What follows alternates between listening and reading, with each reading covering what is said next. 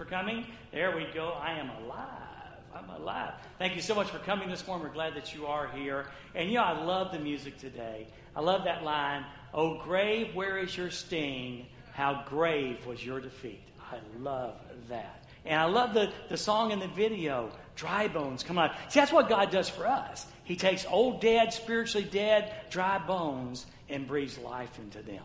And that's just incredibly and amazing. Well, we finally begin today the Fruit of the Week Club, actually talking about one of the fruit of the Spirit. And today's sermon title is, "Who Said Loving Me Was Easy?" And so here's the deal. So back in Bible school, I got one of those crazy ideas. And so I asked several people, and I said, so if you're going to write kind of a crazy country love song, now, that's not hard. As you know, if you listen, I don't listen to country music too often, but they got some crazy love songs. I said, if you're going to write a crazy country love song, how would you title it? Well, one of them was pretty serious. One person said, his biggest mistake was loving me. And that's almost deep, That's almost deep. And then I went to the kitchen. I don't think Connie will mind me using her name, Connie Horton. Now, keep in mind, this is Wednesday of Bible school. Now, if you've never worked in Bible school, then you don't understand. If you have worked in Bible school, by Wednesday, well, it's appropriate. And she said this, "I'm only half crazy, but give me till Friday." Now, I would change that to make it a love song. "I'm only half crazy over you, but give me till Friday." Well, then I asked Lainey. I could tell this is going well because you are not laughing. Okay, so I asked Lainey. Well, first, I asked Lainey, and I asked her permission to use her name. And she said, and Trey was sitting there, and she said, "How did I get stuck with you?" Well, Trey's answer was this, "Let me get back to you with that." So I can imagine the woman saying, "I love you," and the response was, "Let me get back to you with that." Now, you might be wondering, why in the world, how does that fit in the sermon, Dwayne? Well, actually everything, because, I try to come up with original titles, and so I came up with this, and after I wrote it, I chew on it and think about it, and it sounded like a country song. It just sounded, I said, if I was going to write a crazy country song, love song, it would be this. And this, the tagline's like this. Let me play my guitar. "Who said loving me was going to be easy?" See, doesn't that sound country? Okay, well, we'll still do it the second service. Maybe they'll appreciate it. Anyway, so the question, if you think about love, if you think about God's love, it really is difficult sometimes to love people. And that's what we want to talk about. It's not easy to love people, but it is the mantra that God gives us for his people. In fact, it's one, I said it Wednesday night, I believe. I said, of all the things in the Bible, this is something that should be taught almost every week in some form. There ought to be the cross and there ought to be love. There ought to be the cross and there ought to be love. Those things, because they're so hugely impactful. Now, we're going to begin this morning in 1 John chapter 4 and verse number 7. And we're going to kind of look at love defined and love demonstrated and love applied. That's loose, but that's kind of where we're going. Now, notice what he says in 1 John 4:7. He says, now, I love different translations of the Bible, but this is one I wish the CSB would stuck with. The English Standard Version, I think, uses it. If they don't, the King James certainly does, and New King James does. But in 1 John 4:7, they use "dear friends," but a better translation is "beloved." Dearly beloved. And why that's so important is because it brings home the fact that we have experienced God's love. It's really difficult to love people unless you've experienced love. And I really think, and that's why I so appreciate the songs that David picked out today. It's so easy to forget just how much God has given us his love, how he demonstrated his love. The scripture that he used from Romans chapter 5 and verse 8 is in our sermon today. It's in the sermon today. And so it's hard for us to understand. But he says, "Beloved," or "dear friends, let us love one another because love is from God." So we are to love one another because we have experienced and received God's love. We are to love one another because we have received and experienced God's love. And then he goes on and says this. He says, everyone who loves, let me clarify right there. Not everyone, almost everybody loves something, okay? But this is the agape, the dying sacrificial, the love of God. So everyone who loves like God, now watch, has been born of God and knows God. Everyone who loves like God loves has been born of God and knows God. In other words, love is our DNA. Love is our litmus test. Love is our birthmark. Love is our birthright. So of all the things that we have in our lives that pertain to God and us, love is front and central. The teaching point says, the greatest indicator of our love, the greatest thing that shows that we are a person of faith, the greatest indicator of genuine faith. So if I were to ask you, what is your greatest indicator that you're a believer in Jesus Christ? What would be the greatest thing? And often it's, I go to church. I give. I do those things, okay? But the greatest indicator of genuine faith isn't where you sit on Sunday. Nor may I say how often you sit in that seat. Okay? It's not the greatest indicator. Your greatest indicator of genuine faith is not how much you know the Bible. There could be a great theologian who's lost as a goose. Some of the greatest atheists in the world are biblical scholars. They know the Bible much better than I or you will ever will. So knowledge of the Bible is not your greatest test of your indicator of your genuine faith. Or even the checks that you write. We always say, if you want to know the person's spiritual death, it's your calendar and your checkbook. I'm not sure after studying this sermon, I agree with that. I think the greatest indicator of our genuine faith is how you love. It's how you love. It's how we love. And so we're facing this today, and we're saying, God is love, and our greatest indicator is love. And God, love comes from God, and we've experienced that love. If we know that love, then we've been born again. And I really think, I think this is the greatest shortcoming of the church. I think the greatest shortcoming of the church today is our lack of love. The church is no more for what it's against than what it's for. And the church is no more for what it hates than what it loves. It scares me. It makes me wonder.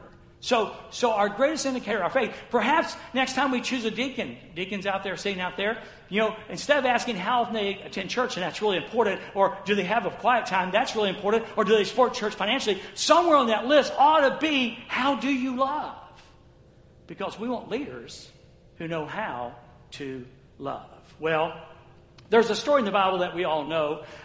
It's a story about a guy who comes to Jesus and ask an important question. It's in Luke chapter 10, verse 25 and 26, okay? And here's what it says, an expert in the law. Now, notice, I want you to see something right away. Notice he's an expert in the law. Remember that theologian I talked about? You'd be a great theologian, okay, and not love? Okay? Well, this guy's an expert in the law, but trust me, he is not an expert in love.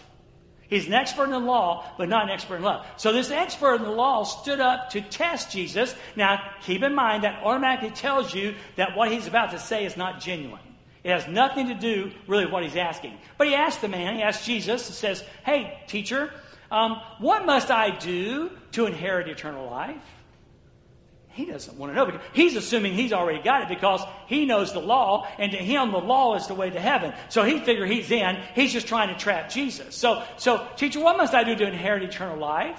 And so Jesus says, well, what is written in the law? He asked him, how do you read it? In other words, what's your opinion? You're an expert of the law. What is your opinion on how a person inherits eternal life? And so he quotes in verse number 27, he quotes the scripture, and then he says, go ahead and flip the slide, please. There we go. He answered, love the Lord your God with all your heart, with all your soul, and with all your strength. And so, the scripture says, Old Testament scripture says, okay, we want to love God, but not just love God, we want to love God all in.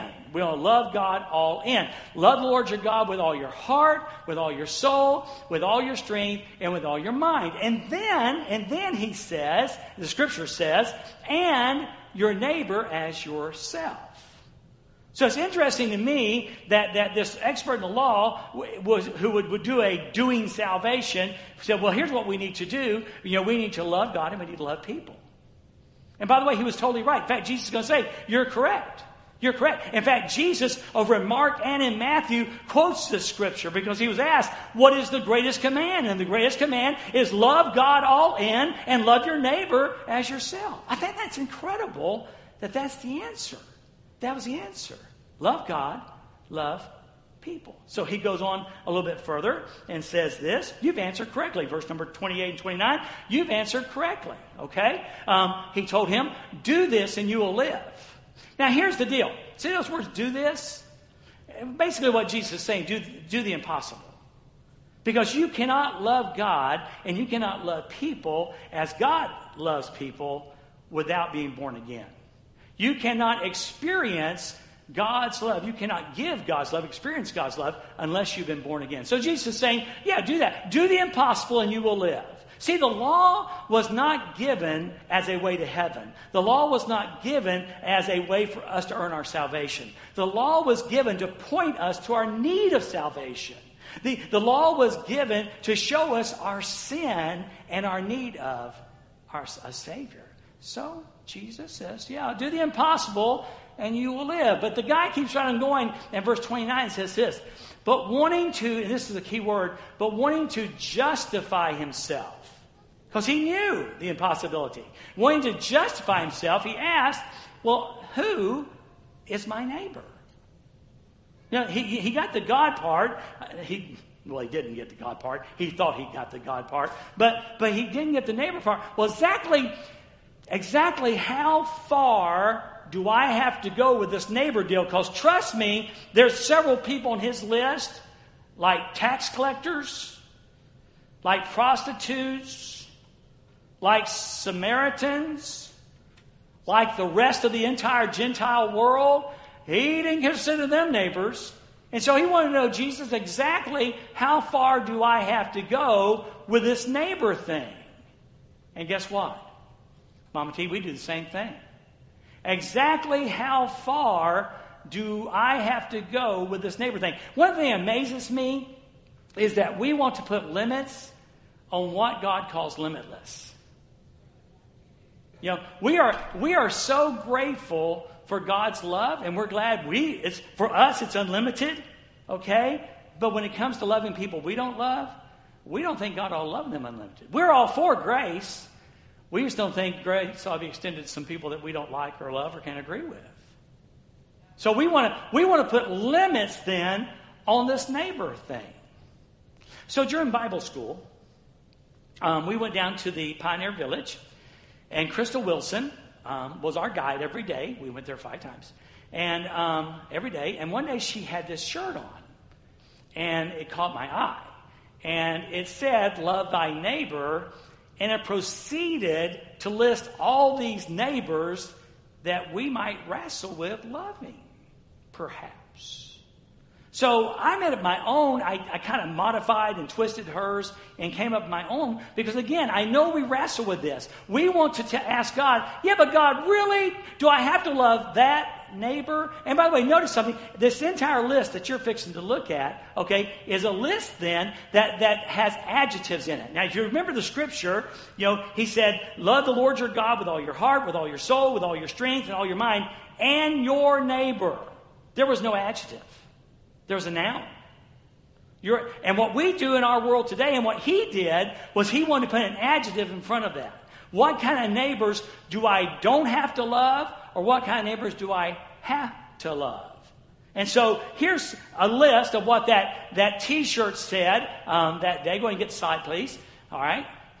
There we go. Now, I know this print's a little bit small. I apologize for that, but I want to get it all on one slide. Okay? So it started out, her shirt started out, and this starts out, love thy neighbor. Okay? Love thy homeless neighbor. That's a big debate in Harrisburg. The homeless people. Love thy homeless neighbor. Love thy Christian, Jewish, or Muslim neighbor. Love thy white, black, Asian, or Latino neighbor. Love thy atheist or agnostic neighbor. Love thy physically, mentally, or emotionally challenged neighbor. Love thy alternative lifestyle neighbor. Thy politically right or left neighbor. Thy elderly neighbor. Oh, your addicted neighbor. Your angry neighbor. Thy millennial neighbor. Thy blank neighbor. See how challenging it gets? See, when we start putting adjectives in the neighbor thing, it gets challenging. But God's word just simply says, love thy neighbor. But we want to put limits, and so we say, well, we'll put a name or we'll put a tag in front of the word neighbor, and that will excuse us from loving that kind of person. So my question is this: what neighbor do you wrestle with loving? What neighbor do you wrestle with loving? I've got mine. It's on that list. In a different world, I would share it with you. But I'm not comfortable yet doing that because I'm so embarrassed by my attitude. But what neighbor on that list? Or that blank here, this blank right here, what neighbor is it that's not even listed there that you are withdrawing or withholding your love? And keep in mind, Jesus has already said, wait. You know, if you experience God's love, you have to extend God's love. Regardless of the adjective that we want to stick in front of it. So, we suddenly realize that love is hard. Love simply is hard. It just doesn't seem so easy, does it? And here's what Jesus said. Jesus said, there's no other command greater than this. Love God. Love people. Love God. Love people. You know what Paul said? For you Pauline people? Paul said this in Galatians 5:14. The whole law is fulfilled in one word. Even this. You shall love your neighbor as yourself. Paul says the whole law is fulfilled. Jesus said the whole law hinges on this. Love God. Love people. No adjectives. No labels. No names. Just love people. Now, in 1 John 4:8, we finally get a real definition of love. Okay? And here's what it says. The one who does not love does not know God. Yeah, did somebody say, wow? It's scriptures like this that scare me to death. It's scriptures like this that scare me to death. The one who does not love. Now all of us have situations where we don't love. This is a habitual lifestyle. If your attitude, your lifestyle, the way you do things, the way you do life is not love, the one who does not love does not know God. And here's the reason why. It's right here. Here's the definition of love. Because God is love. God is love. And what John is saying is, how in the world can we claim to be God's people when we don't display the very nature of who God is? God is love. Our teaching point says this: God is love. Now this is important. God is love. God doesn't just love. See, I taught you a while back that God is not only good, or not only God only does good, He is good. Well, the same thing here. God is love. God doesn't just love, He is love. And then as His children, with His DNA flowing in our veins, that's why we're supposed to love. 1 Corinthians 13 is probably most famous for weddings. But 1 Corinthians 13 becomes this portrait, this masterpiece of the very essence of God. And I did something today that's a little different. Ordinarily, I would again pick a more traditional translation of the Bible to read for 1 Corinthians 13. But I wanted to get it off the page and into the practicalness of your life. So I chose the Message. Now keep in mind, I always tell you this, the Message Song Translation is a paraphrase. Somebody read it and said, well, this is what it means to me. But it puts in very practical words. These words, we're so familiar with them. Love is good, love is patient, love is kind. We've heard that over and over and over again. I wanted to jump off that page and into our lives today. What does it really mean? If it's a portrait of God as love, what does it really mean? Well, here's what it looks like in the Message. And you can probably follow along. Again, I apologize for the smaller words. I hope you can read them. If not, of course, you have them in the worship app. Love never gives up. Love cares more for others than for self. Love doesn't want what it doesn't have.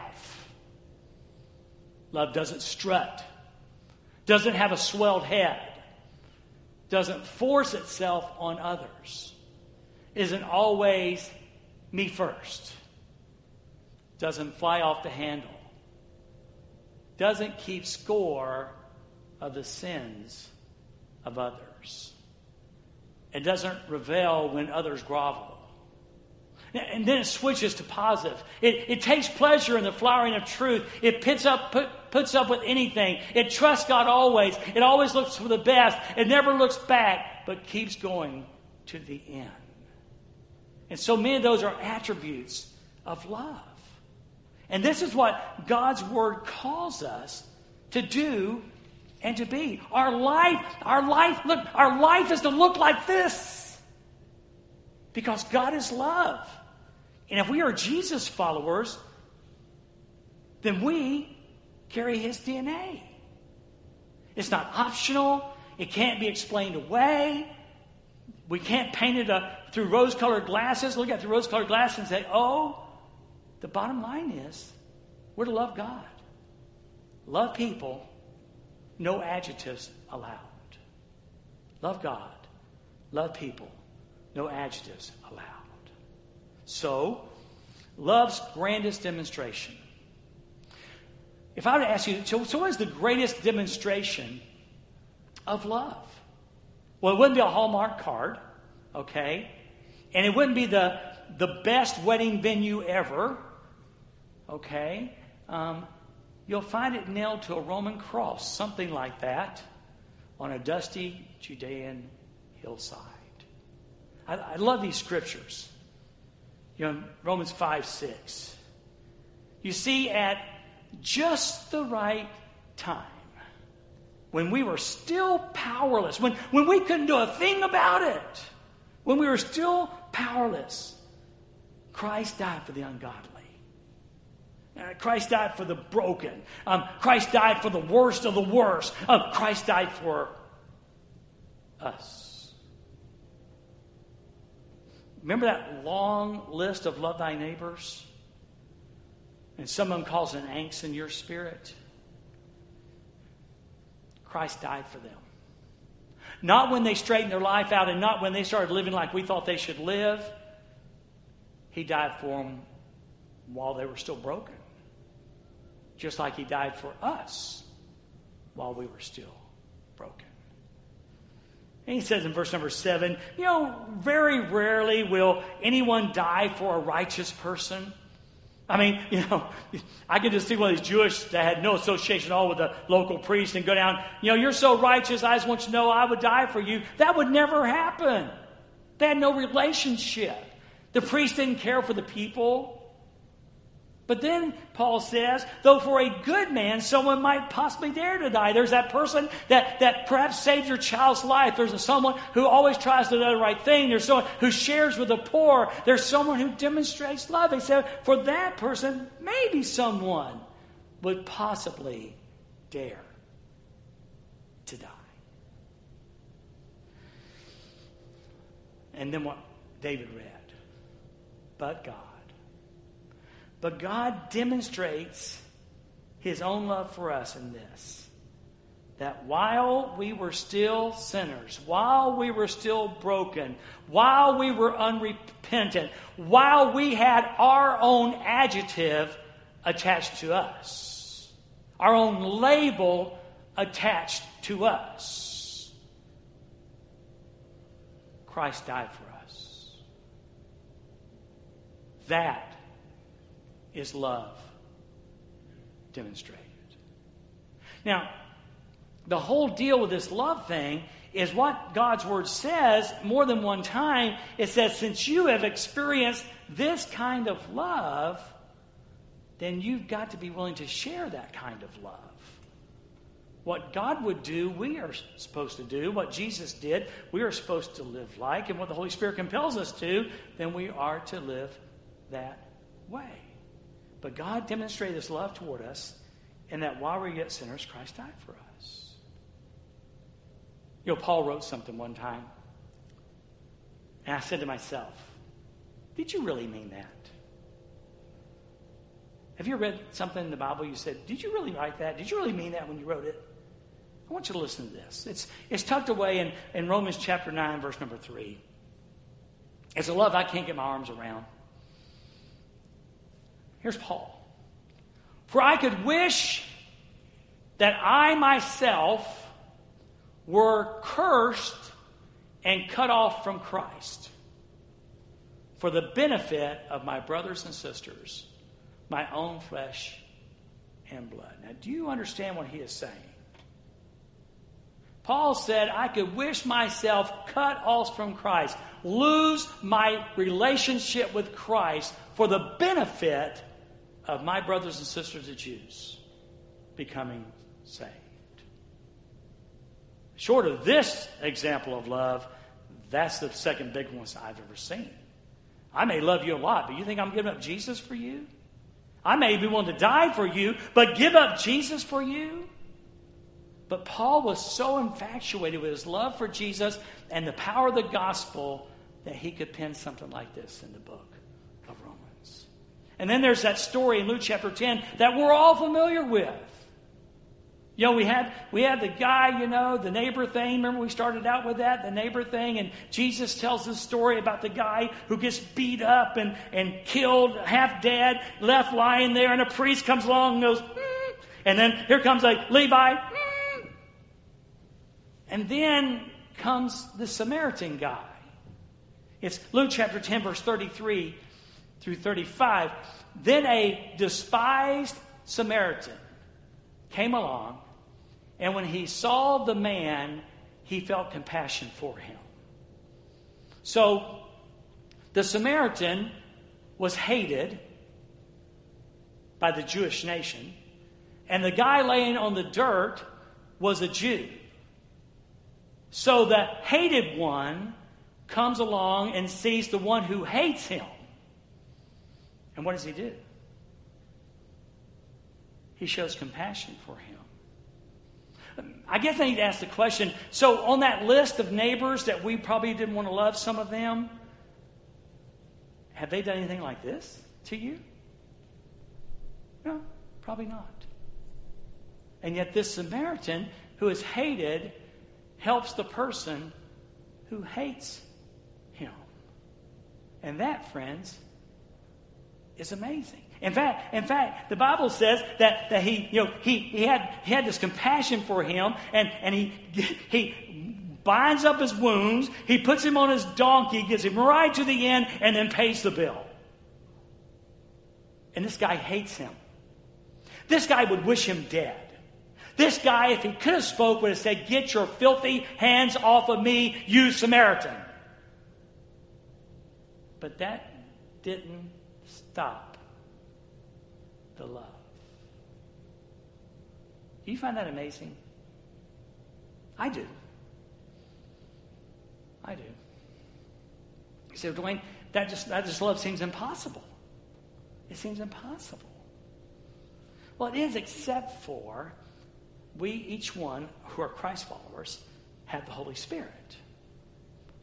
And in the Holy Spirit, we have these 9 characteristics. They're not fruit. They're not gifts. Everyone gets a certain gift or maybe multiple gifts from the Holy Spirit, but everyone gets the full fruit basket. All 9 gifts. All 9 fruit. And the first one's love. So if it was not for that, if that hadn't happened, it would be an impossible deal. But when we have the Holy Spirit, we have this love. And if we'll set that love free, then we can love like God loves. Because it's not something we have to bear or manufacture. It's something we've got to manifest. We've got to let the Holy Spirit free in our lives to love like God loves. So the ultimate application probably is this. In John 13:34, and we read this a lot at Dorrisville. In John 13:34 and 35, he says, Jesus says, I give you a new command. Love one another. I give you a new command. Love one another. In fact, here's what I want you to love. Just as I have loved you, you are also to love one another. But God demonstrated his love for us in that while we were yet sinners, Christ died for us. I give you a new command, love one another just as I have loved you. You also are to love one another. I mean, he's hours from the cross. These are there's some of his last words. And he's saying, look, I want you to love one another. The same way that I'm fixing to show how much I love you, I want you to love everybody else the same way. And this is so powerful. And trust me, I'm not the only one in the building who's frustrated with culture. Okay? I told you several times in the last few weeks, Jesus is the answer. Well, here it is. Buy this. Not our fancy buildings, not our big programs, not a full parking lot. By this, everyone will know that you are my disciples, if you love one another. The way we get the world's attention is by loving one another. We didn't do good during COVID. I'm going to step out on a limb here and say, and we didn't do good during the election either. We did not demonstrate to the world that we're his disciples by our love. See, sometimes the church acts just a little bit too much like the world. And I'm part of it, so I can say it. Sometimes we act just a little bit too much like the world. Someone's going to say it, so I'll say it. But Dwayne, but Pastor, what about this? If I love them, aren't I approving of their sin? If I have a neighbor who's living in sin and I love them, am I not going to put the stamp of approval on them? No. The teaching point says this. Remember this. Godly love is not a stamp of approval on someone's sin. It is not a stamp of approval on someone's sin. Rather, your love is an act of obedience to the one who showed you love. So we need to lay that aside. I've wrestled with this. As a pastor, as a daddy, I've wrestled with this. But no. My love for people is not a stamp of approval on someone's habit or sin or whatever it is. It's an act of obedience. Because the man who loved me enough to die for me, hours before his death, he said, oh, by the way, I have a new command for you. Love one another. Oh, and by the way, the world's going to know that you're my followers if you love one another. Over in another scripture in John chapter 15, again, just a little bit down the road from 13, my command is this: love each other as I have loved you. Love each other as I have loved you. And then he says it, greater love had no one than this, that he laid down his life for his friends. Wow. How incredibly powerful is that? Well, you've all seen the commercial on TV. It's for a credit card. And it says, what's in your wallet? What's in your wallet? I think today we need to ask this. What's in our heart? What's in our heart? Let me, three things real quick. One, If you've never experienced, I know we're a small crowd this morning, but if you've never experienced this love, I'm going to be standing down front, and it would be my privilege to share with you today just how much God loves you. I'll take the word of God right here. We'll let them sing on, and you and I will sit at the altar, and we'll talk about how much God loves you, that he sent his son Jesus Christ to die. And if you'll believe in what Jesus did, and you want to turn from your sin and follow him, he'll give you a brand new life, a brand new future, and take away your old past. If you're here today, who are you withholding love from? Who are you withholding love from? Is it an ex-husband? Is it a neighbor that did something? Who are you withholding love from? Who do you need to start loving today? Who do you need to start loving today? And maybe the third thing is, who do you need to forgive? Because you're saying, Dwayne, you don't understand something. I can never love that person. I can never love that person. Today you need to start forgiving that person. Remember, forgiveness is not for the person, it's for you. Remember, forgiveness is about what Jesus did for you on the cross. And you start forgiving that person. And when you do, then you'll find the freedom that you're looking for. But keep in mind the whole deal, guys. Look at me. You don't have to generate this love. You just need to set it free. So your prayer today would be, God, I know I don't love like this, but I'm going to believe by faith what your word said, that love is in me. It's my DNA. It's my birthright, my birthmark. So I'm asking you to help me today start loving like that. You trust and let him do his amazing work.